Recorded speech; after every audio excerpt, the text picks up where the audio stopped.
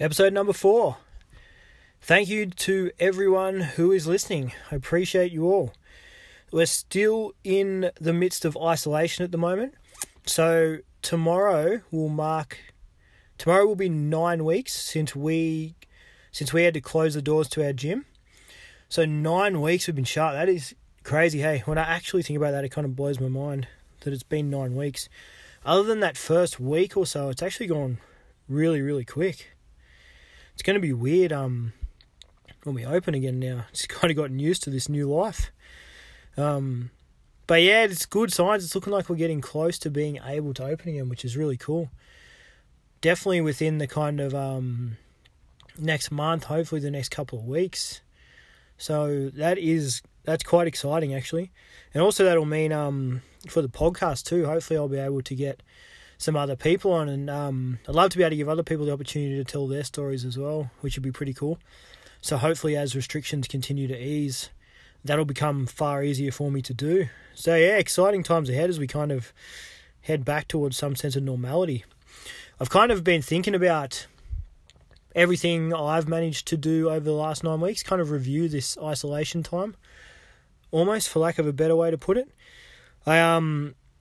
One of the positives for me has been I've been able to kind of relax and chill out a bit more.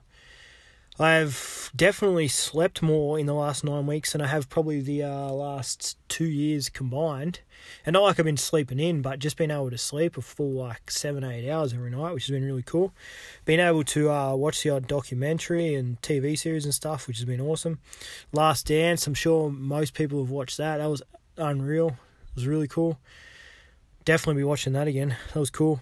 I've been pretty productive as well. I started the podcast. So I started that just before isolation, but giving myself credit for that. Been able to read a lot more. I've walked a lot more, which I spoke about before, which has been a bit of a game changer for me. I've been able to put together a few different documents and programs and whatnot for our website, which has been sick. All that sort of stuff's been sitting on the back burner. Been able to had time to get that done. And one of the things that's definitely been highlighted for me during this period is kind of the misnomer about motivation. So usually, right, for me anyway, I have very structured days and structured weeks. So I kind of have to be at this place at a certain time, get this done by this time. You know what I mean? It's all set out. It's all structured. Don't really have time to think about it. But during this period, structuring my own days, there's no consequence. I don't have timelines on things, or most things anyway. There's no consequences for not getting stuff done. So it's been kind of confirmed that this motivation is not... You can't rely on motivation. If you rely on motivation to get things done, you'll get nothing done. I know for me, I probably wake up maybe one day a week motivated, where I'm all amped and pumped to get stuff done. Every other day, I'm look at what I got to do, and I'm shit. I got to do all that. So it's more a case of discipline than motivation.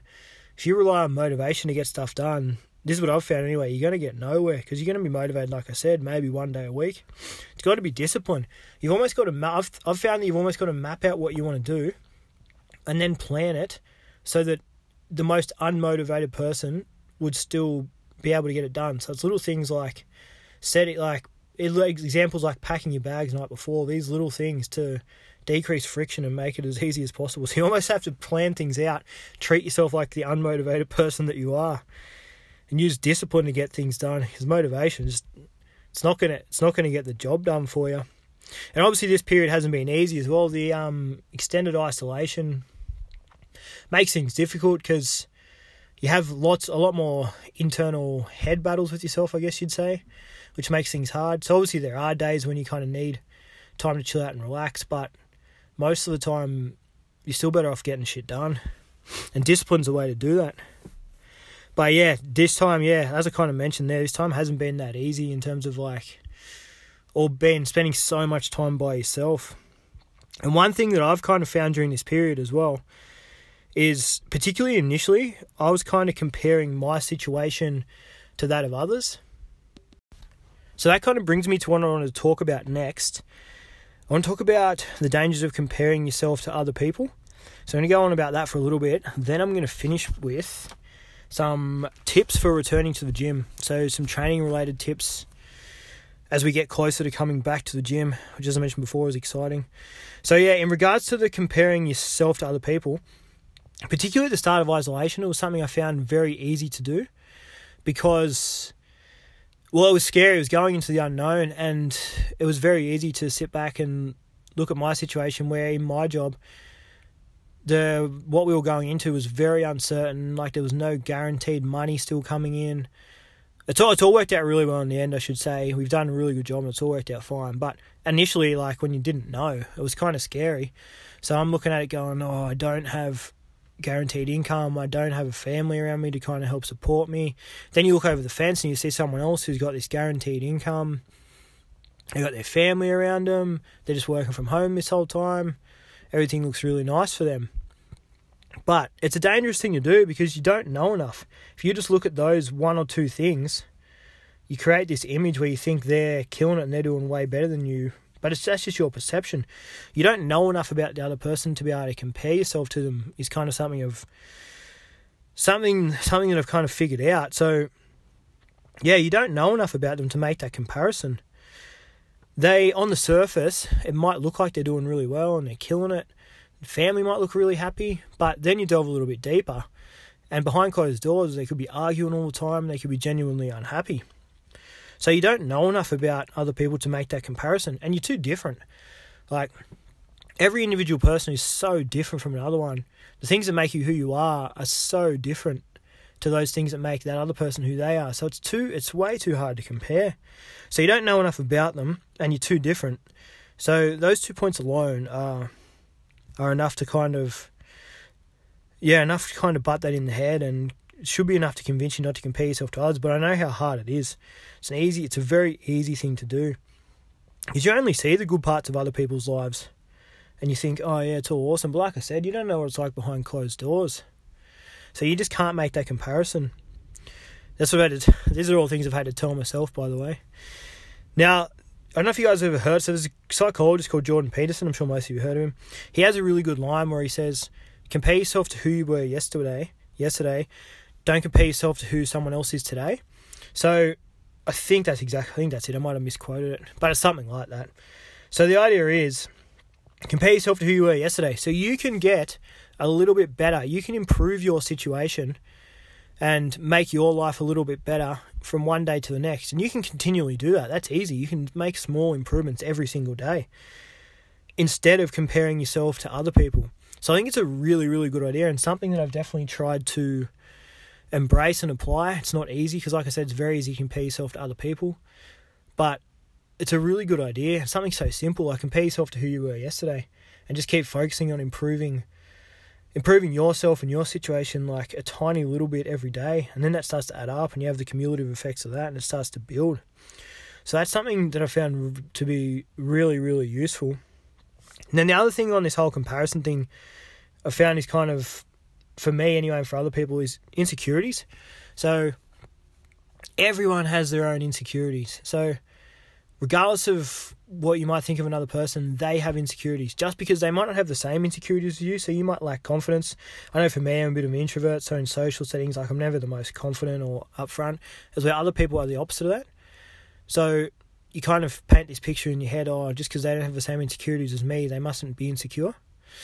They have insecurities. I guarantee it. Every single person has insecurities. They might not be the same as yours, but every person has insecurities.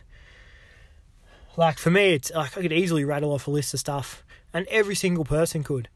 So, like I mentioned before, the introvert thing and not being the most confident in social settings. I don't know if you've ever seen me run before. It's very unique, to say the least. And I think, and I could keep going, like I said, everyone has a massive list of these things, but everyone's insecure. So don't worry. It's kind of hard to convince yourself not to worry what other people think about you in regards to these things. But a big thing to that is, the thing about all this weird shit that you do and all these things that you're insecure about, these generally tend to be the things that people love most about you, which is the ironic thing. I think we've got it backwards. So people try to hide all of the weird, not so normal stuff, I guess you could say, that they do. They try to hide that away from people. But you think about it, all of your people who you're really close with, your family, your friends, the shit that you love about them is all the weird shit they do. and you ask other people what they like about you, it's all the weird shit. Like, no one sits there and they're like, oh, I love that Ben guy. He's so normal, never does anything weird ever. Like, that's not how it works. People love the weird shit. So I think we've got it backwards there, yeah. So everyone tries to hide the weird shit to seem normal. But anyone who seems normal, I guarantee you, they're just better at hiding their weird shit. That's all it is. Everyone does weird shit. They're just better at hiding it. Which is kind of sad because people try and hide that stuff away. But like I said, it's kind of usually the best bits. So you shouldn't compare your weird shit to other people's weird shit either. Everyone's got their own weird shit.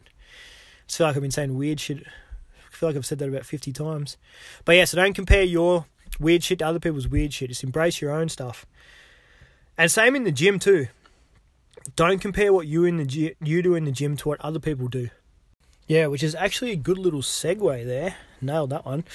Into the next section where I want to talk about a few training related tips for returning to the gym. With gyms about to open, it's kind of exciting. I'm sure everyone's kind of pumped about being able to get back into the gym. But so when I go through this stuff too, I'm more talking to people that haven't had access to equipment or have had access to very minimal equipment over the last 2 months or so. If you've had access to a full set of equipment, then obviously you don't need to worry too much. You can kind of just dive back in and keep doing what you're doing. But if you haven't had access to equipment over the last couple of months, which is most people, I'm talking to you. So when you get back to the gym, start slow. You need to gradually rebuild. So start lighter or at a lower intensity than you think you should. You cannot pick up from where you left off. You will be weaker and unfitter than you were two and a bit months ago. You have to accept that and be willing to start from the bottom and build up again. Although in terms of the fitness, in terms of the conditioning side of things, hopefully you've been doing conditioning because you don't need equipment for that. So hopefully you've maintained a decent level of conditioning. So you might be right from that standpoint. But I guarantee you'll be weaker. If you haven't had access to equipment, you'll be weaker. So you're essentially going to have to start from the bottom again and build up. If you go too quickly, dive back in and try to rush back to where you were, you will get injured. Now, the biggest thing is the structural parts of your body, so your tendons and ligaments. So your muscles will adapt quite quickly, actually, but it's these tendons and ligaments. You need to give them time to adapt. This is why you need to do less than you think you're capable of, because your muscles might be fine, but then the next day you'll wake up and it'll be more than likely tendons. Next day you'll wake up and that Achilles tendon, for example, will be very sore.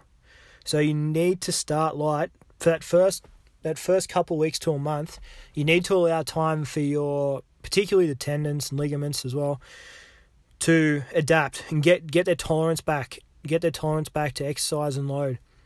This goes for anything. So if you're doing any sort of exercise you haven't done for ages, you've got to start slow and rebuild, mainly for those tendons and ligaments. Got to give them time or you're going to get hurt.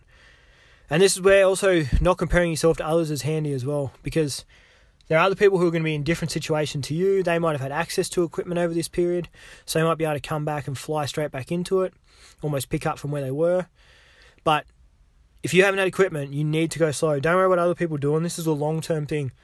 Don't rush it. You've got plenty of time. If you do it properly in a couple of months, you'll pretty much be back to where you were and you'll be flying again. You might even be better off if you do it properly. And the same thing goes for running. So if you're an athlete, say, and you haven't been running for the last couple of months, and now with sport on the verge of starting to come back, if you decide, I need to start running again, you need to start slow and gradual and progressively build it back up. Don't go out and try and sprint straight away if you haven't sprinted for a couple of months. You're pretty much guaranteed to get hurt if you do that. You're going to hurt your hamstring. You're going to hurt your Achilles. Something's going to happen. Don't sprint straight away. Same thing. You need to rebuild your tolerance for running. Predominantly those tendons and ligaments, that structural stuff. So same thing with running. If you're going to do it again, start slow and gradually rebuild it. Do less than what you think you're capable of and just slowly build. Same thing as I said with the strength training stuff. Give yourself that first couple of weeks to first month just to rebuild back into it and get going again. But yeah, if you try and go out there and sprint and go balls to the wall and bust yourself in your first session, you're going to get injured. It's going to happen. So take your time, rebuild. But yeah, it is exciting though that the gyms are getting close to reopening and sports sort of restarting again. NRL's actually restarting this week, which is kind of exciting. I'm not going to go into whether it should be happening or shouldn't, but it's just exciting from the point of view that sense of kind of normality coming back, which is exciting. So that's pretty cool. So hopefully the next time I do this podcast, we will pretty much be back to normal. That's the dream anyway. Fingers crossed. Hopefully it's the same for everyone else. Hopefully everyone else is kind of back into normality in the sort of next month or so. That'd be awesome. Anyway, guys, thank you again to everyone who has listened. I really do appreciate it. Have a great day.